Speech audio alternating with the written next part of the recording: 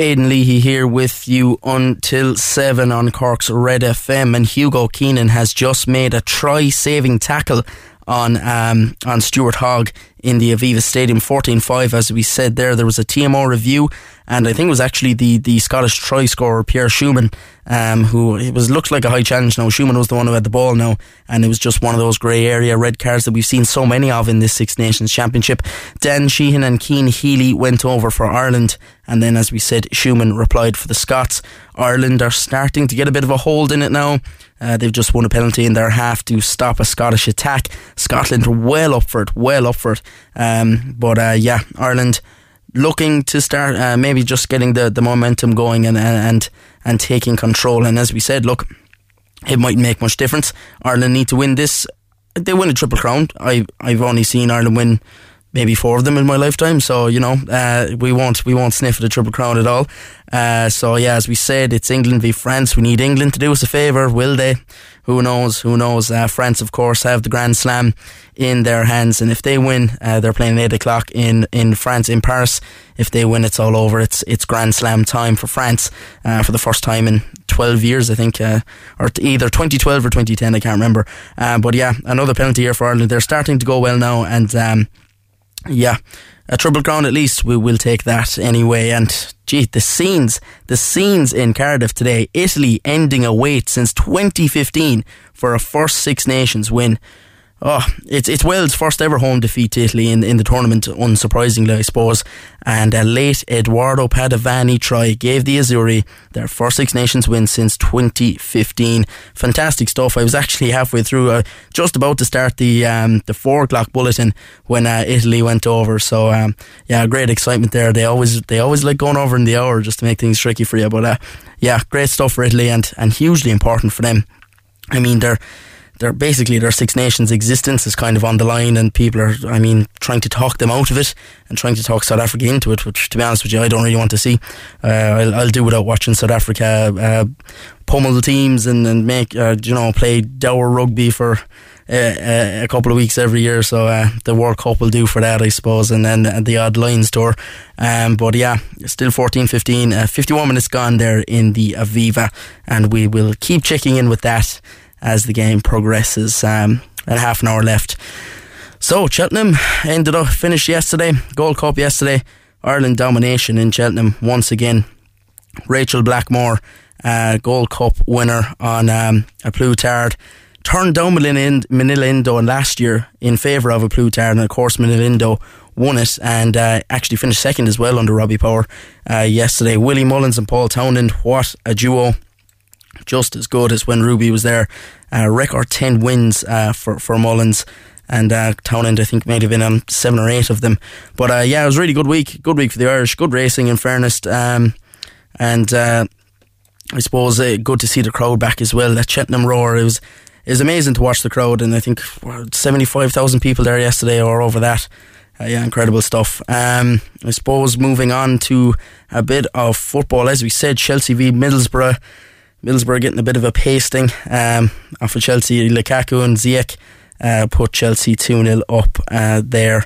Of course, a bit of a spat over the away tickets. Chelsea's sanctions don't allow them to sell tickets, but they do have a special licence to just about operate and keep going and play games.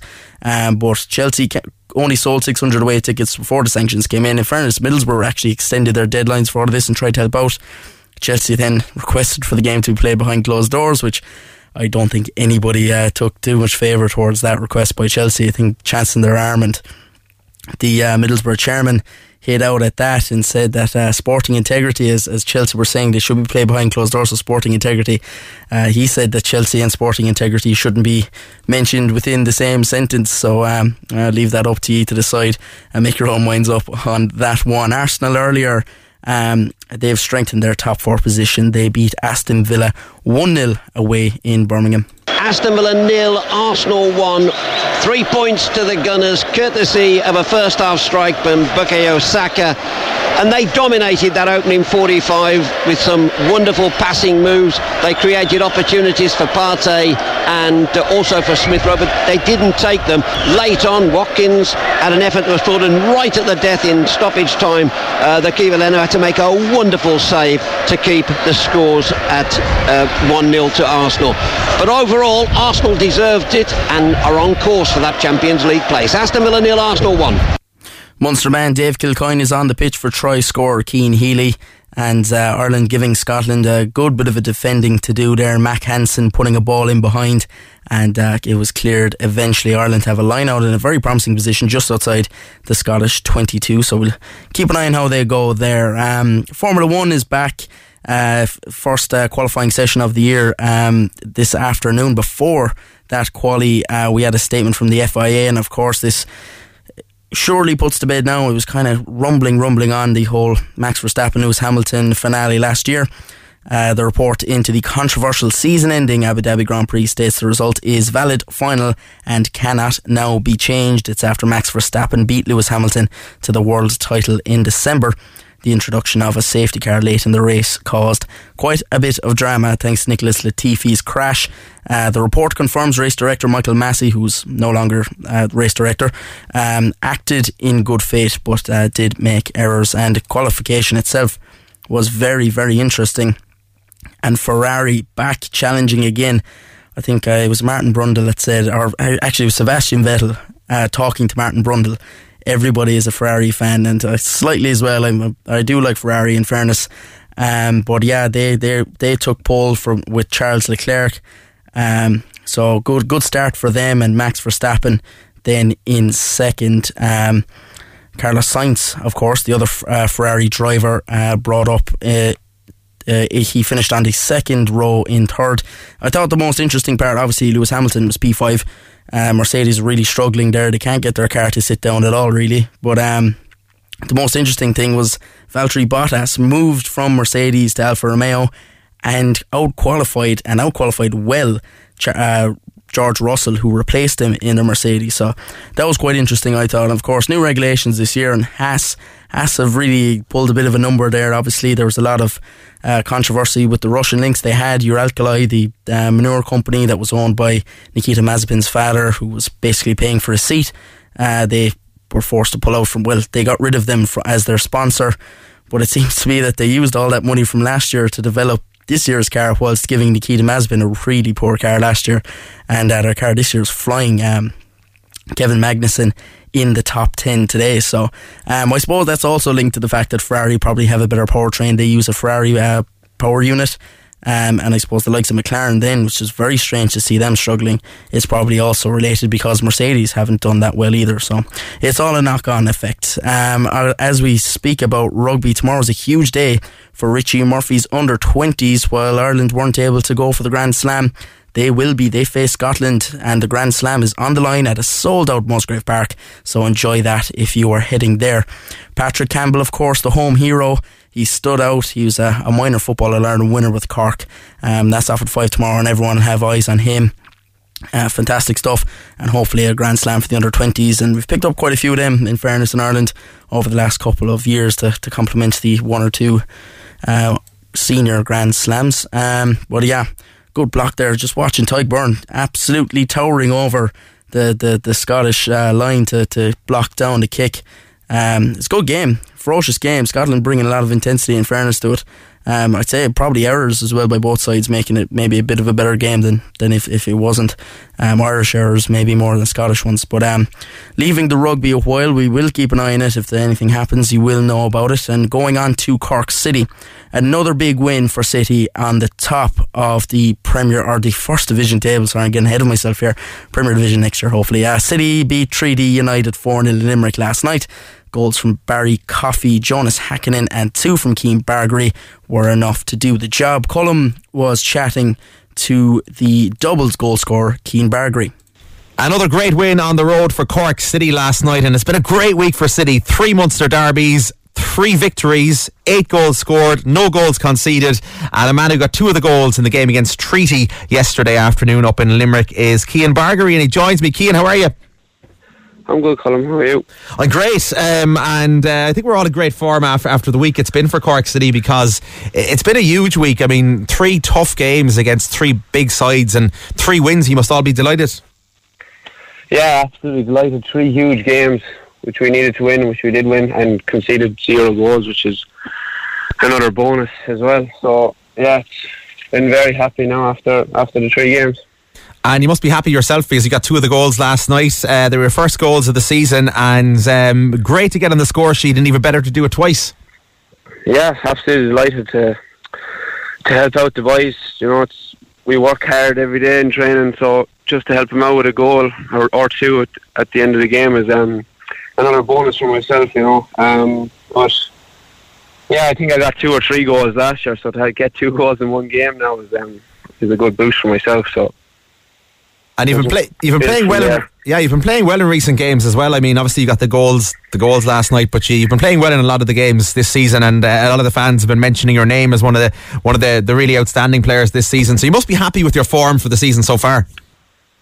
No, I would be happy. It's just once we get a positive result at the end of the day, like once we get a win, it's the best thing really. Like if you get 3 points or if you go away from home, you get a point.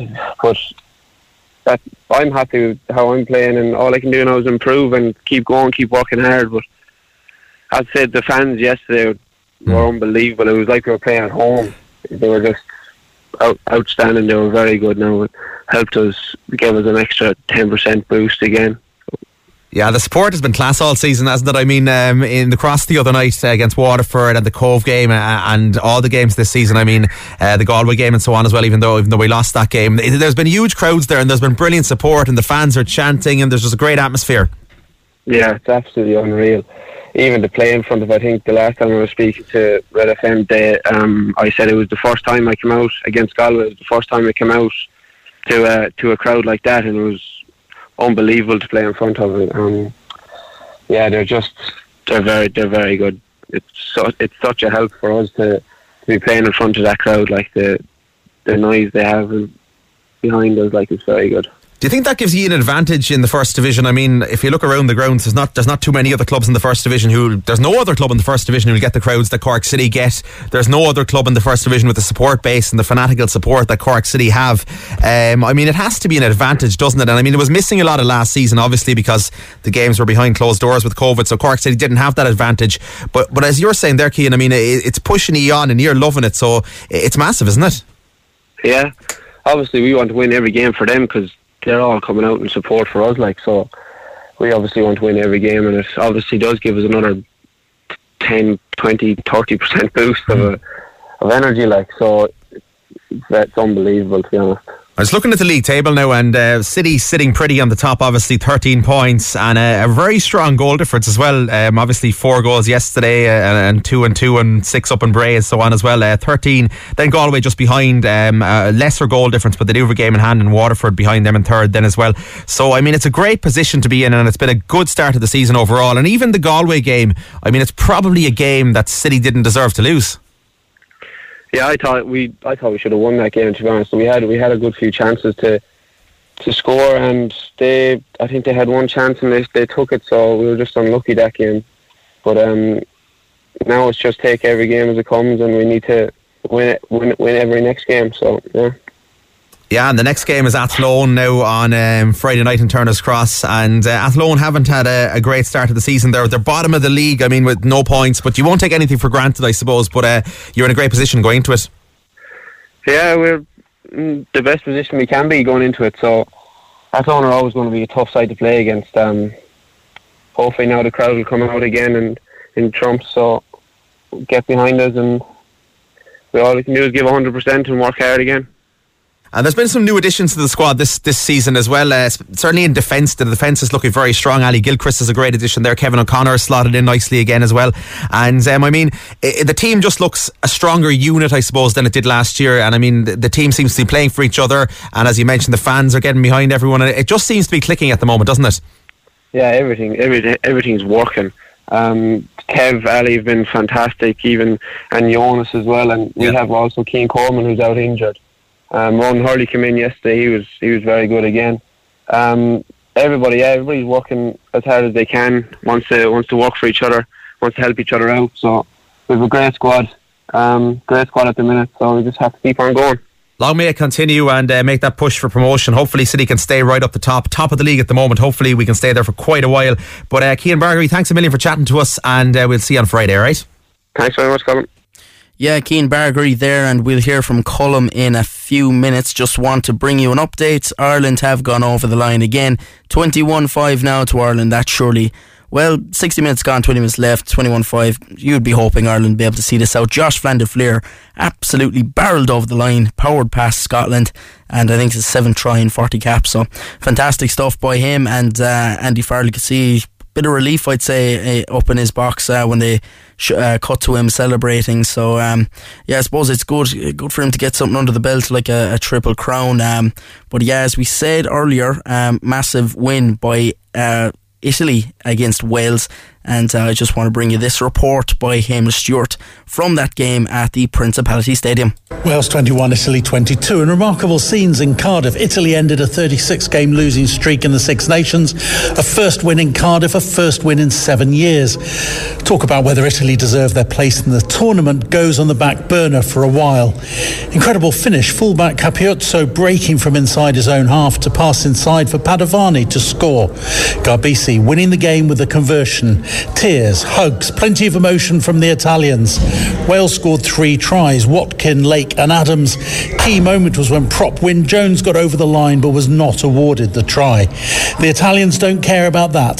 They're too busy celebrating. Wales 21, Italy 22. 36 games without a win. You have to feel for them at times. I don't know, like, yeah, 36 games is a lot of games to go without a win, but yeah, they'll be celebrating tonight in Cardiff, I'm sure. As we said, Cullum watched the game at Markets Field last night, and I spoke to him today about Cork City's 4-0 win over Treaty United. Alright, Cullum is on the line. Cullum, a big win in Market Fields. I've just read it's the first time Cork City have won 3 games in a row since March 2019. Big weekend.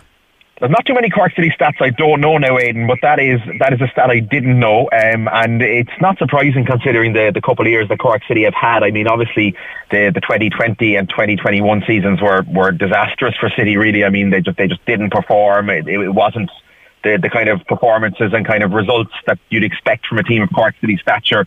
But I mean, this year in 2022, it's been brilliant. It's been fantastic. They've had a great start to the season.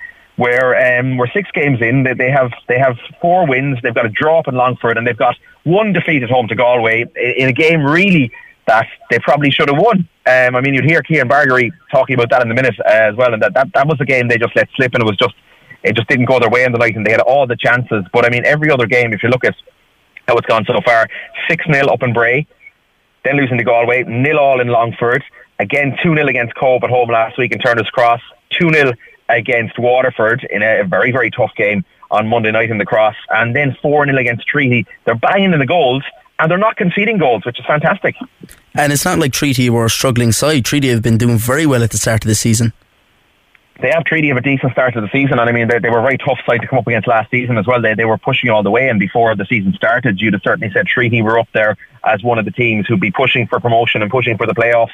The same as Waterford would be like the pace setters as well, and City beat them the other night as well. So I mean, it was no easy game, or we didn't think it was going to be an easy game, certainly going into the game yesterday against Treaty up in Markets Field. But Barry Coffey put City in the lead after 3 minutes, and City didn't look back after that. They were very, very dominant. Cian Bargary got 2 goals then, and obviously it was 3-0 at half time. So City at the game were well wrapped up and well won in the first half, and then in the second half they just controlled the game. They added 1 more goal through Jonas Hakkinen and won it 4-0. I mean, it was a very, very impressive performance from City, and having seen the 3 games this week, they've been very, very impressive, and it's great to see. And it's great to see that Cork City are pushing on, getting the results. They're top of the league now, and hopefully they'll stay there, and hopefully they'll push on, win the league, and get promoted back to the Premier Division where the club belongs. I suppose you mentioned there, like, there's been a huge array of different scorers so far. I mean, like, the likes of Bargary, you've Coffey, and you'd Hakkinen scoring at the weekend. You've had a good few different scores as well so far in the other games, the last week as well, in the 2 games at Turner's Cross. So it's a good spread, and it's a good sign that, you know, hopefully one injury might not derail the season for this team. That's a very good point, and I was actually chatting about this point during the week as well. And I mentioned this to Colin Healy, and he agreed with me, because the scorers have been spread around. And I remember chatting to Colin Healy after the Bray game, I think it was, when Dylan McGlade got the hat-trick in that game, and then Dylan McGlade got injured early on in the Galway game, and afterwards we were kind of saying, hopefully the goals don't dry up without Dylan McGlade. We need goals to come from elsewhere, and my God, they've stepped up, because the lads, like, if you look at the last week or so, there's been goals from Cian Murphy, there's been goals from Rory Keating, new signing from Galway as well this season up front. He's done well. And then yesterday, as I say, Bargary with 2, Hakkinen and Barry Coffey. I think that was Barry Coffey's 3rd or 4th of the season as well. So it's goals are coming from everywhere, which is very, very important, and they're not relying on 1 or even 2 players, and they're banging in the goals. But I don't want to concentrate on the goals as much, because we got to concentrate on the defence as well, Aidan. Yeah. The defence has been magnificent all season. If you look at Cork City's goal difference, it's plus 13, which is very, very impressive after only 6 games. They've scored 14 goals in those 6 games, and they've only conceded 1 goal against the run of play at home to Galway. And it shows how the defence has improved since last season. Ali Gilchrist has come in centre half. He was one of the best players for Shelbourne last year, but Cork City managed to get him in the off-season, and he's done brilliant in the centre of defence there. He's been a real rock. He reminds me of a kind of a Dan Murray kind of character over the years. He's been absolutely fantastic. He really has. Kevin O'Connor has come back for his 3rd or 4th spell at the club as well. He was with Shelbourne last year too. He's really slotted in nicely at left back, and overall the defence there, Jonas Hakkinen is in there as well. He's played right back, he's played centre back, and he's done well there. Cian Coleman, before getting injured, was doing very well as well. So it's a very solid defence. And behind that, they have David Harrington, who's kind of really only just broke through to the senior ranks, but I mean, he comes from incredible goalkeeping pedigree. He's the son, obviously, of legendary Cork City goalkeeper Phil Biscuits Harrington. And I was just reading a great stat about him a while ago. He started the 6 games so far this season. He started 4 games at the end of last season as well. So he started 10 league games now for Cork City, and he's only conceded 1 goal from open play. He did concede 1 goal against UCD, which was a penalty last season as well, but only 1 goal from open play in 10 games since he's made his Cork City debut, 10 competitive games, is an incredible stat. So long may it continue with that defence and David Harrington and goalie. It's a real, I mean, it's great to see the team banging in so many goals, but if the defence is as solid as it is, and they might only get 1 goal in some games, you'd be fairly confident. And Harrington as well, of course, he's I suppose that form he's shown has been rewarded by a call up from Jim Crawford to an under-20 selection that played an Irish amateur selection a couple of weeks ago, as he looks at the next under-21 side over the next couple of years. So a big step for David as well there. As you mentioned as well, Ali Gilchrist, also a goal scorer, so goals coming from all angles is right. And it looks like now Galway United as well, they had a bit of a nervy end to their game against Athlone Town, but it does look like it might be a scrap, a title fight between Cork City and John Caulfield's Galway United. I think it will, but I think you can't write off Waterford as well. I think you can't write off anyone at this early stage, but there's 3 teams really there that you can already see pulling away: Cork City, Galway and Waterford. I think Waterford have a weekend off this weekend, so they'll have a game in hand over City as well, but they are 3 points behind. So you're looking at Waterford, you're looking at Galway, and you're looking at Cork City, who are now top of the league. But Galway are specialists at that, and that's how John Caulfield sets up his teams, and John is a master at getting results like that, getting late winners and so on. So no surprise that they ground out the result last night. But it is going to be a 3-way title fight, I think, Aidan, really. Cork City, Galway and Waterford. And at this early stage, it's hard to see any of them pulling away and running away with the league. So I think Cork City just need to keep getting the results, keep banging in the goals, because it is going to be close. And as I said, the goal difference, it could come down to that. I mean, if teams are going to be that close. And at the moment, Cork City's goal difference is miles better than the other 2 teams. So fingers crossed they can continue banging in the goals. And importantly, as I said, fingers crossed that defence stays so solid. And it's also worth noting that Colin Healy had to take a leave of absence for a few weeks as well, for personal reasons, and it hasn't derailed Cork City at all. But I know he's been in the background still kind of working away as well. But the coaching team there and the players really put their heads down despite that, and then they just got on with things, and they've been fantastic. And hopefully Colin Healy does a great job now and leads Cork City back to the Premier Division. Yeah, as I said, he's back around the squad now, and I presume he'll be around for next Friday night. And as we said, Athlone Town put it up to Galway, so it's going to be, as always, as it usually is against Athlone, in fairness, it's going to be a tough one again in Turner's Cross. And like you said, that defensive record is maybe the most important thing, not to mind the goals. The goals, I suppose, are in the background, but having the confidence that you can keep the clean sheet maybe is the best thing in their frame of mind going into Friday. It's huge, it really is, because if you think about it now, I think it's 4 consecutive clean sheets, and I mean, as we said, only 1 goal all season conceded. So if they could build this aura around the defence and the clean sheets and keep as many consecutive clean sheets as possible, I think teams coming to Turner's Cross and coming up against Cork City in general, it's going to be a little advantage straight away, and they're going to go, these guys are hard to break down.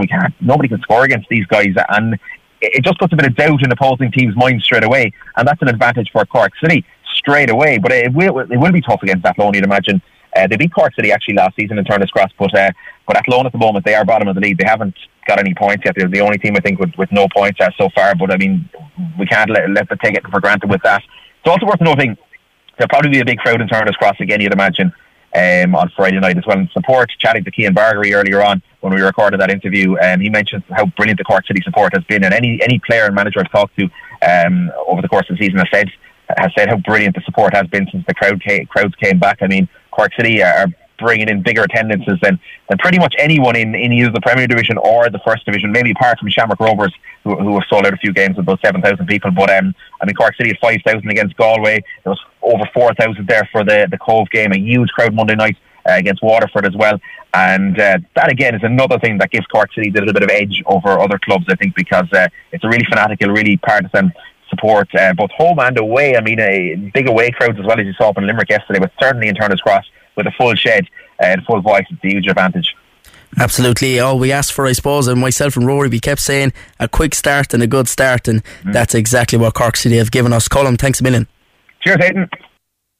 Yeah, very happy Colm O'Sullivan there, speaking about Cork City's 4-0 win against Treaty United yesterday at Market Fields. Coming up after the break, we hear from Stephen Kenny after his squad announcement. I think Ireland are ticking over nicely there, 21-5 to Ireland, 68 minutes gone. So we'll find out the result of that as well in the second half of the show. We also speak to Rochestown College mentor Mark Dolan. They won the Senior B All-Ireland hurling final today. We also hear from Cork under-16 camogie boss Donie Daly. That's all coming up after the break. Don't go away. The Big Red Bench. Come on. Saturday and Sunday from 6 p.m. Missed the show?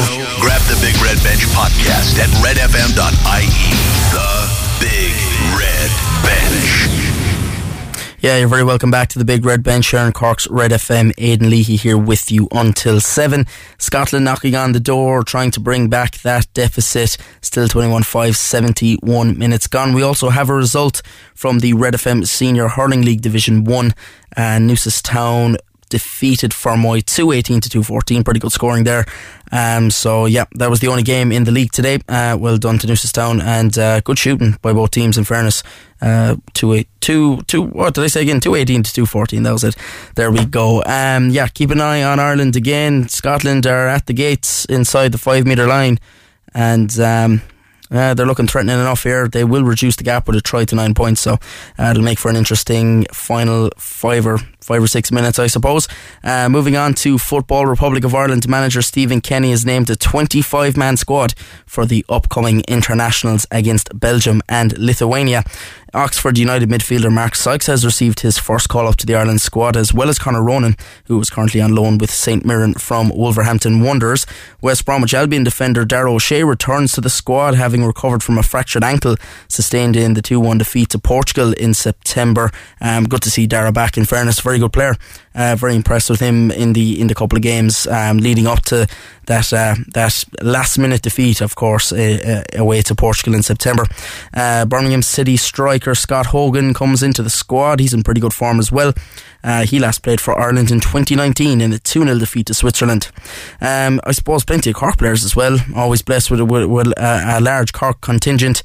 Queeveen Keller, obviously, Liverpool goalkeeper, Carabao Cup penalty winning scorer, scored the winning penalty in the Carabao Cup final. You'd imagine, I would expect that the two games will be shared. So I can see Bazunu playing the Belgium game, and I can see Kelleher playing the Lithuania game. That's just what I think is going to happen. It's probably what should happen. They should get the 2 games. They should both get a chance to find goalies, and Kelleher in good form after that as well. John Egan, Sheffield United, of course, half a Kerry man as well, half an Ebby Dorney man. There we go. You didn't expect that, did you? Conor Horan, Sheffield United as well, on loan on loan from Aston Villa, should I say. Alan Brown, Preston North End, and of course Chiadozie Ogbenny at Rotherham United. Ireland managed to clear that situation out there. They've gone and they're pretty much into safety now. Scotland are a long ways away from the Irish try line. But yeah, Stephen Kenny spoke yesterday after that squad announcement. Stephen, first call ups for Mark Sykes and Conor Rowan. What can they bring? Yeah, well, to be fair, Mark Sykes has had a terrific season with Oxford.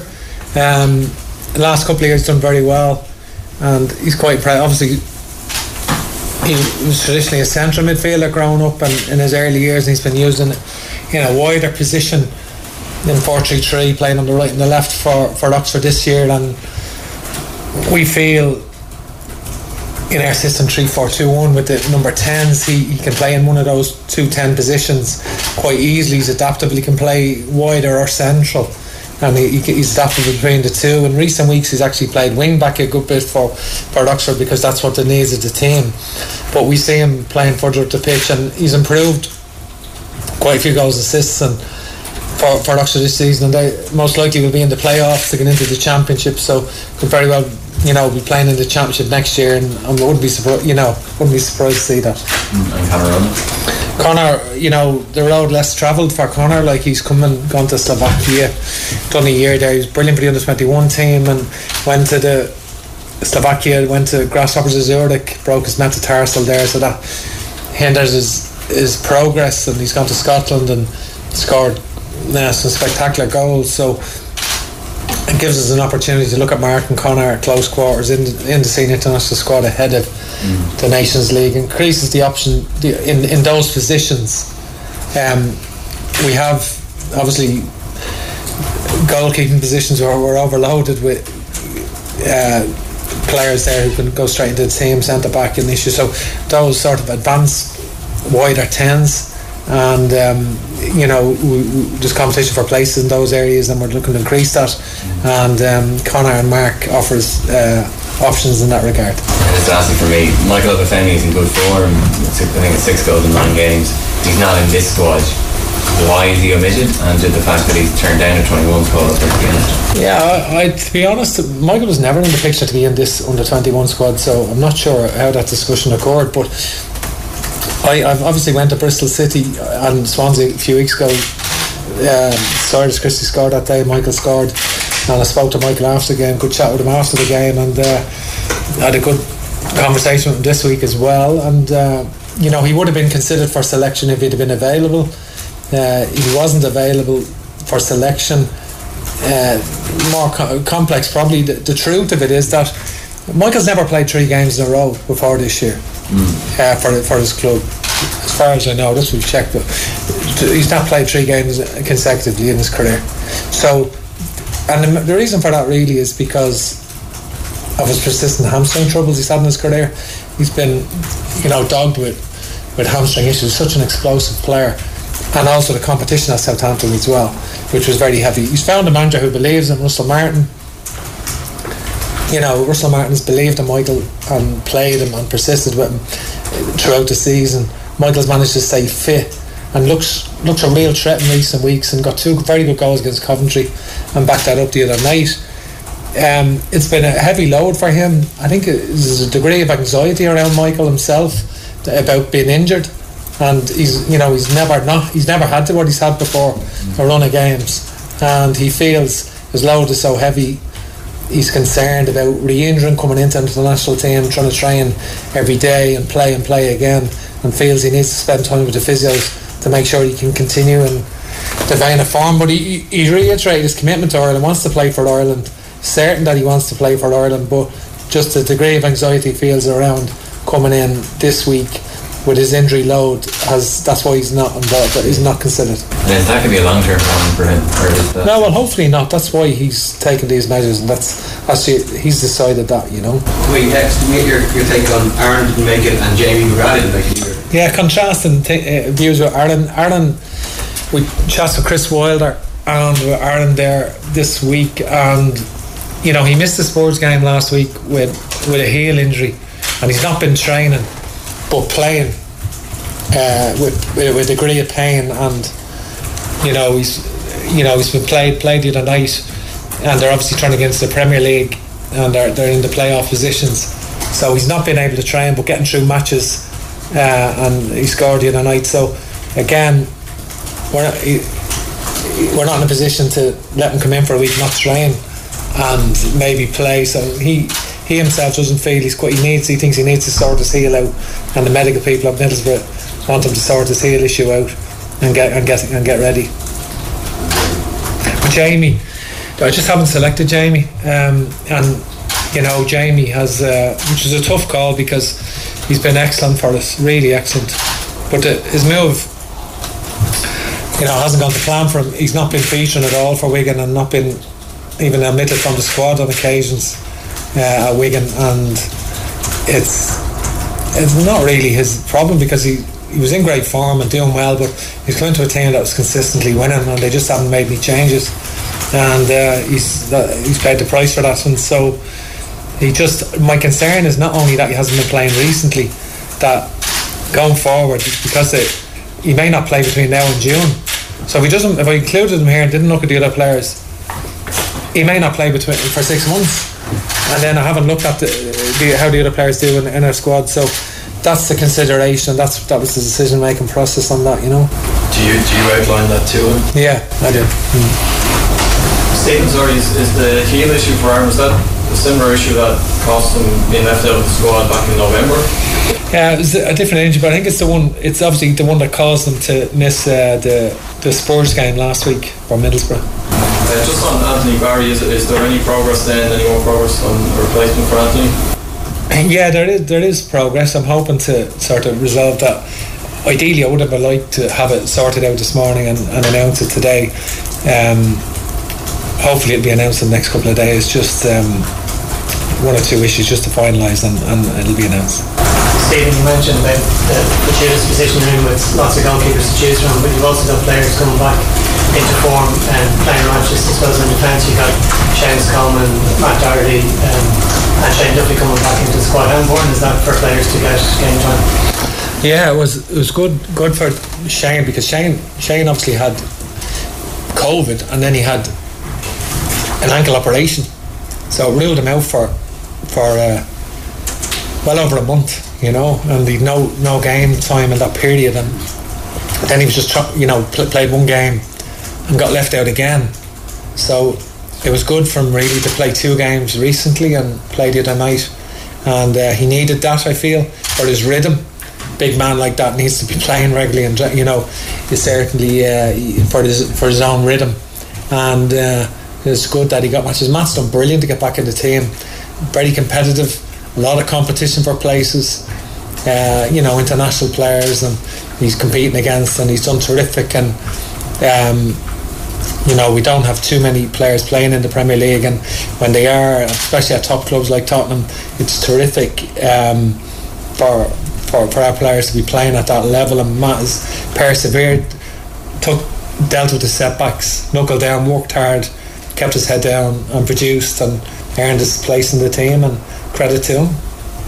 You talked recently about maybe the time for experimentation is over with your team. Is that in relation to the formation or the players? You've obviously got new players in. Yeah. What are you looking to get out of these 2 games? Yeah, I didn't say time for it, but I said there'll be less experimentation, and in an ideal world to be minimal, but obviously you're presented with challenges that you have to take the best decisions based on getting the best squad for June as well, and possible, and that's some of the thought process there. And what you want to get from these 2 friendlies, like Belgium, they're not going to bring their full squad, but obviously it'll be a very good. Well, they've named the squad this morning, and they've obviously got a formidable team. They've Jason Deniard and Dedrick Boata. They've played in major tournaments for them at the back, and then they've got they've said they're not including anyone with 50 caps, but they've included a few with 47 and 48. Tielemans is obviously a much sought after player in with all the top European clubs, and himself and either Den Donker or Panakin, and then the forward players, the 3 players for one centre forward position, which would be Benteke, Origi or Batshuayi, and then Doku, who's the sort of future star there, and Trossard. So we have a lot of international calibre players, really top class international team, and they've other players I haven't mentioned, and certainly they are the number one for a reason, and have a conveyor belt and a strength and depth that's admirable. Stephen Kenny there after naming his squad for the upcoming friendlies against Belgium and Lithuania. It's all over at the Aviva Stadium. Ireland have finished with a bonus point. Conor Murray with a last minute try and the triple crown in the bag as well. So look at that. Ireland are top of the table at the moment, 21 points. France are on 18 points. France versus England is coming up at 8 o'clock. And oh God, we have to shout on England, do we? How are you supposed to watch that? I'd say leave it on the background and hope for the best. But yeah, a chance for Ireland to win a championship still. Bonus point puts a bit of pressure on, I suppose. I think it does anyway. But yeah, triple crown in the bag. Yeah, great try. Great bit of improvisation from James Lowe. He was kind of stuck in a maul and kind of knocked it out over his head to Conor Murray, who finished well. So yeah, Den Sheehan got man of the match. He was the first try scorer. So yeah, good day all round, I suppose, at the Aviva Stadium. Triple crown in the bag, and well done to Ireland, and well done to all the Munster lads as well. Saw Peter Matney taking an awful pace, and at one stage got picked up in the air and flung down, and to be honest with you, I don't really know how that Scottish player stayed on the pitch, and it took Wayne Barnes a bit as well to give a yellow card to a Scottish player who deliberately knocked the ball on. So there you go, strange stuff as always by Wayne, I suppose. Moving on to Gaelic games, as we said earlier on, Rochestown College have won the All-Ireland Post-Primary Schools Senior B hurling title. They defeated Clare Galway College 17 points to 9. I spoke to mentor Mark Dolan after their win. Delighted to say that I'm joined by Rochestown College hurling mentor Mark Dolan after they won the Senior B All-Ireland hurling title. Mark, congrats.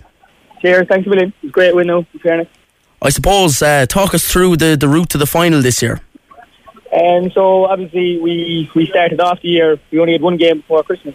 We played a Dungarvan CBS team down in Dungarvan, which gave us kind of a tough test, you know. And then we played Christians in the O'Callaghan Cup after that, and we only lost by a point, which was a very good result for us. We thought we could have got probably more from that as well, you know.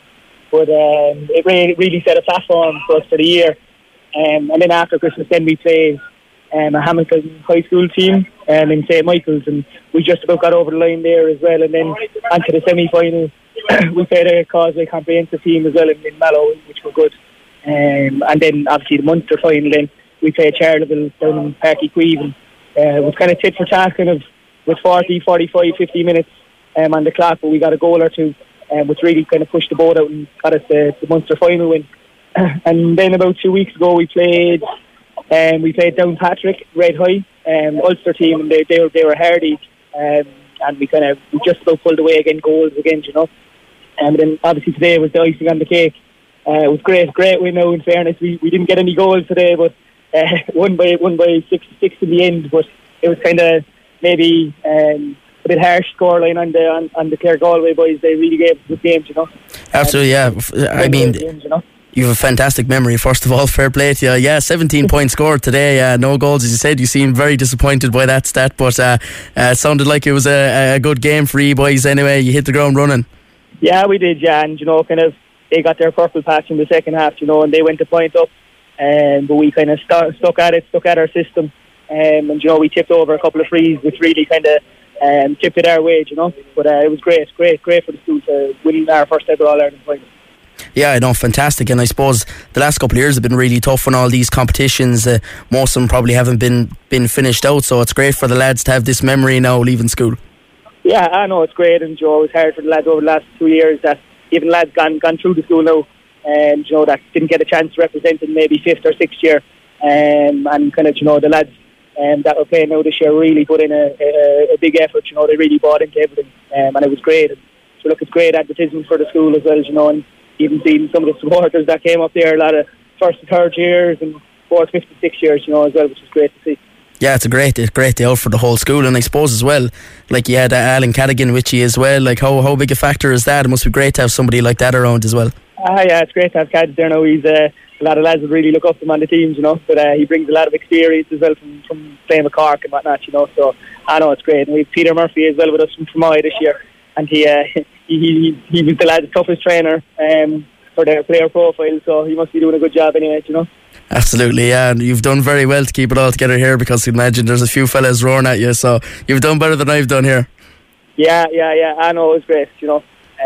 But yeah, no, we couldn't have done it really without the support of all the teachers in the school, and, you know, creating the buzz over the last couple of weeks for the lads, and, you know, even the management within there, Mary Ring, Pat Croak and Liam O'Mara, who really helped me, and, you know, getting us to this stage, and Joe was really appreciative of them as well, and our sponsor, Central Rochestown, as well, you know. Fantastic stuff, Mark. Thanks a million, and enjoy the celebrations. Well, thanks a million. Yeah, fair play to Mark there. I think anyone who's ever done a phone call in a bus full of young lads can appreciate he did very well there. I saw a few lads were trying to set him off, trying to get him to laugh there, but yeah, fair play to him. Great memories, well, recounting the whole journey to the final, and I didn't realise that school teams play that many games, to be honest with you. Most of the time they're probably only played 3 or 4 games, but yeah, fair play to them. Great win, first ever time as well for Rochestown College, so fair play to them. Fantastic stuff. Tomorrow, more GA, and a big day tomorrow. Big day, Páirc Uí Chaoimh. Cork footballers, they need a win against Down tomorrow. 1 p.m. start down at the park. Yeah, it's going to be a tough one, and it's a bit of a, you know, relegation is looming, so the win is needed badly. And also then the hurlers go away to Wexford at 1:45. Bit of an easier ride there. It doesn't really make much difference. Both Wexford and Cork are through to the semi-finals. Yeah, should be a good test all round. Wexford have been very interesting so far under Darragh Egan, so that'll be a good game to watch, and another test to see where Cork are.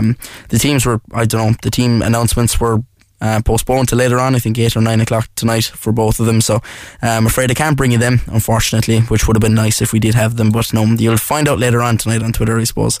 Moving on to camogie, lots of camogie this weekend. Today in Division 2, the Camogie National League, Cork have beaten Meath in Navan. The Rebels won 2-12 to 7 points. Tomorrow, Cork's minor camogie team are in All-Ireland semi-final action. They face Tipperary and Thomastown at 12:30. Also in action are the under-16s. Ger McCarthy has caught up with their manager Donie Daly ahead of their Munster Championship opener. Now, the Cork Camogie Under-16s are about to embark on their 2022 Munster Camogie Championship campaign, and we're joined on the line by the Cork Under-16 manager, Donie Daly, who's back on us with the bench again. Donnie, it's good to hear from you. Hi, Ger, how are you? It's been a while, but it's good to hear from you. But this weekend, on Sunday, the Cork Under-16s take on Waterford at Castle Road in the Munster Under-16 Camogie Championship. What has been happening since we last spoke in terms of finalising your squad, and how have preparations gone for you? Yeah, it's been a while since we spoke, Ger.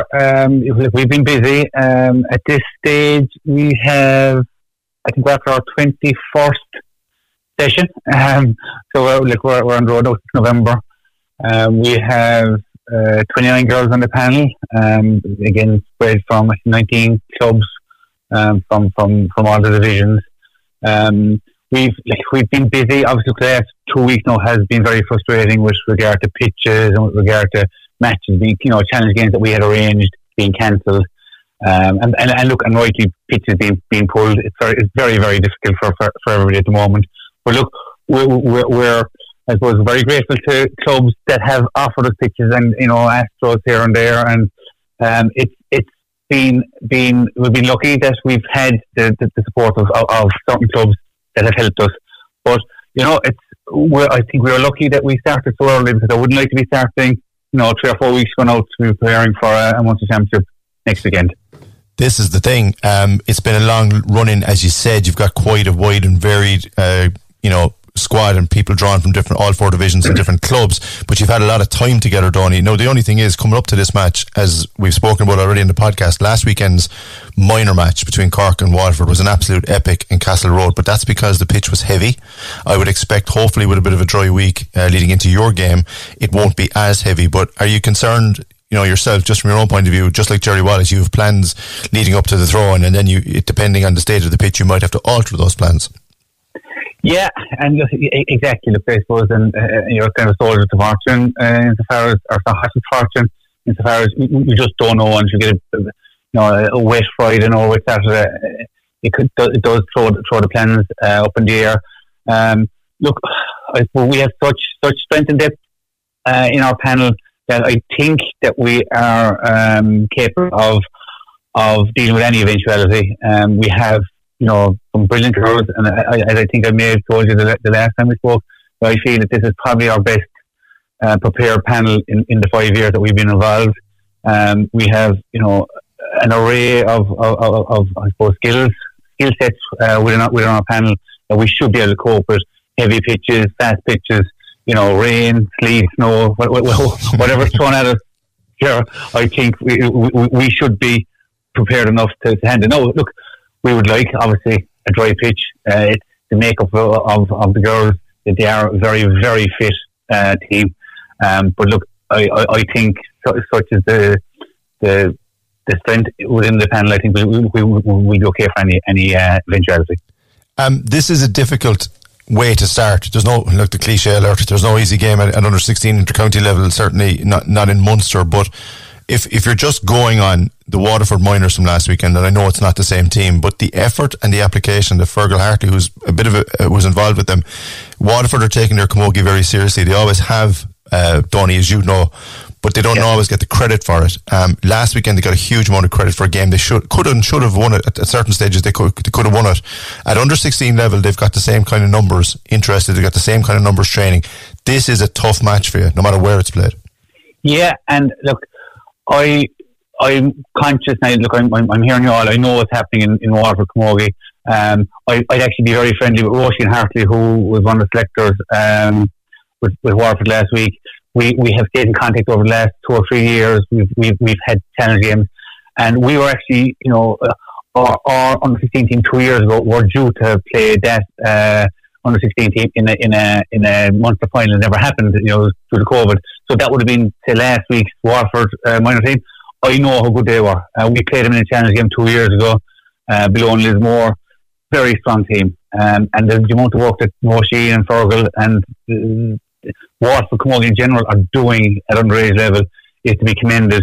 They're thereabouts. They're I suppose you're looking at Cork, Kilkenny, Waterford, Galway, Tipperary, then you've Waterford. So they're knocking on the door. We won't be taking now. Look, 2 years ago under 14, this Waterford team again wouldn't have been too far off the mark. But again, a lot of things happened in 2 years. We have a different panel of girls that has played under 14. It's very unknown, right? Playing Waterford, you don't really know what's going to be ahead of us. All we can do is prepare our girls the best we can and put them out there. And I think, look, hopefully, we should have enough. But again, you just don't know what's coming ahead of us. Indeed you don't. And just finally, Donie, it's been such a long run in. I know how much the players looking forward to it and you're looking forward to it, to get that first game and hit that pitch and just get that under 16 championship up and running. It's obviously on your doorstep now. I know you're looking forward to it immensely, and as you said, a very talented squad. It's just a case of getting out into the pitch and doing the business now. Oh yeah, look, the girls can't wait. We played Offaly minors on 2 occasions so far. We played Kildare. We played a number of club teams. We played UCC intermediates. We played the minors. So, but again, it's all kind of shadow boxing until you get to the actual heat of championship, when you're putting out your starting 15, and then hopefully you get it right. But we have 8 opportunities during the course of the game to make changes. And I'll be honest with you, everyone, and I know this again is a cliche. Every single one of the 29 girls are capable of starting or coming on. It's such is the strength that we have 2 starters for every position in reality. So we're not really worried from that respect. That we put out the best that we can. The girls that are performing in training, they will start, and we've always tell them, the girls on the Tuesday pick the team for the Sunday. Their performances in their training match determines where they're starting or not. And then, if during the course of a game, or a championship game, we have to make a change, the girls know that they're getting an opportunity to come in, to do their best, then they'll be starting the following week. We have an embarrassment of riches, but again, it's going to be hard now this week, naming the 15 and disappointing 14 others. But you're just hoping that when they get their opportunity, that they'll take it and make our job even harder than the following week. Excellent stuff, Donie Daly. Well, we wish you all the best this coming weekend. The Cork Inter-County Under-16 camogie team taking on Waterford in the Munster Championship at Castle Road on Sunday. We'll wish you all the best here in the Big Red Bench, and we'll catch up with you next week to see how you get on. Thanks, sir. Appreciate it. Yeah, Cork Under-16 camogie boss Donie Daly there. All eyes, I suppose, now turn to Paris, France versus England. Well, I don't know. Best luck to England, I suppose. I'll be back tomorrow for the Big Red Bench. Stevie G is on the way next. The Big Red Bench. Saturday and Sunday from 6 p.m. Cork's Red FM.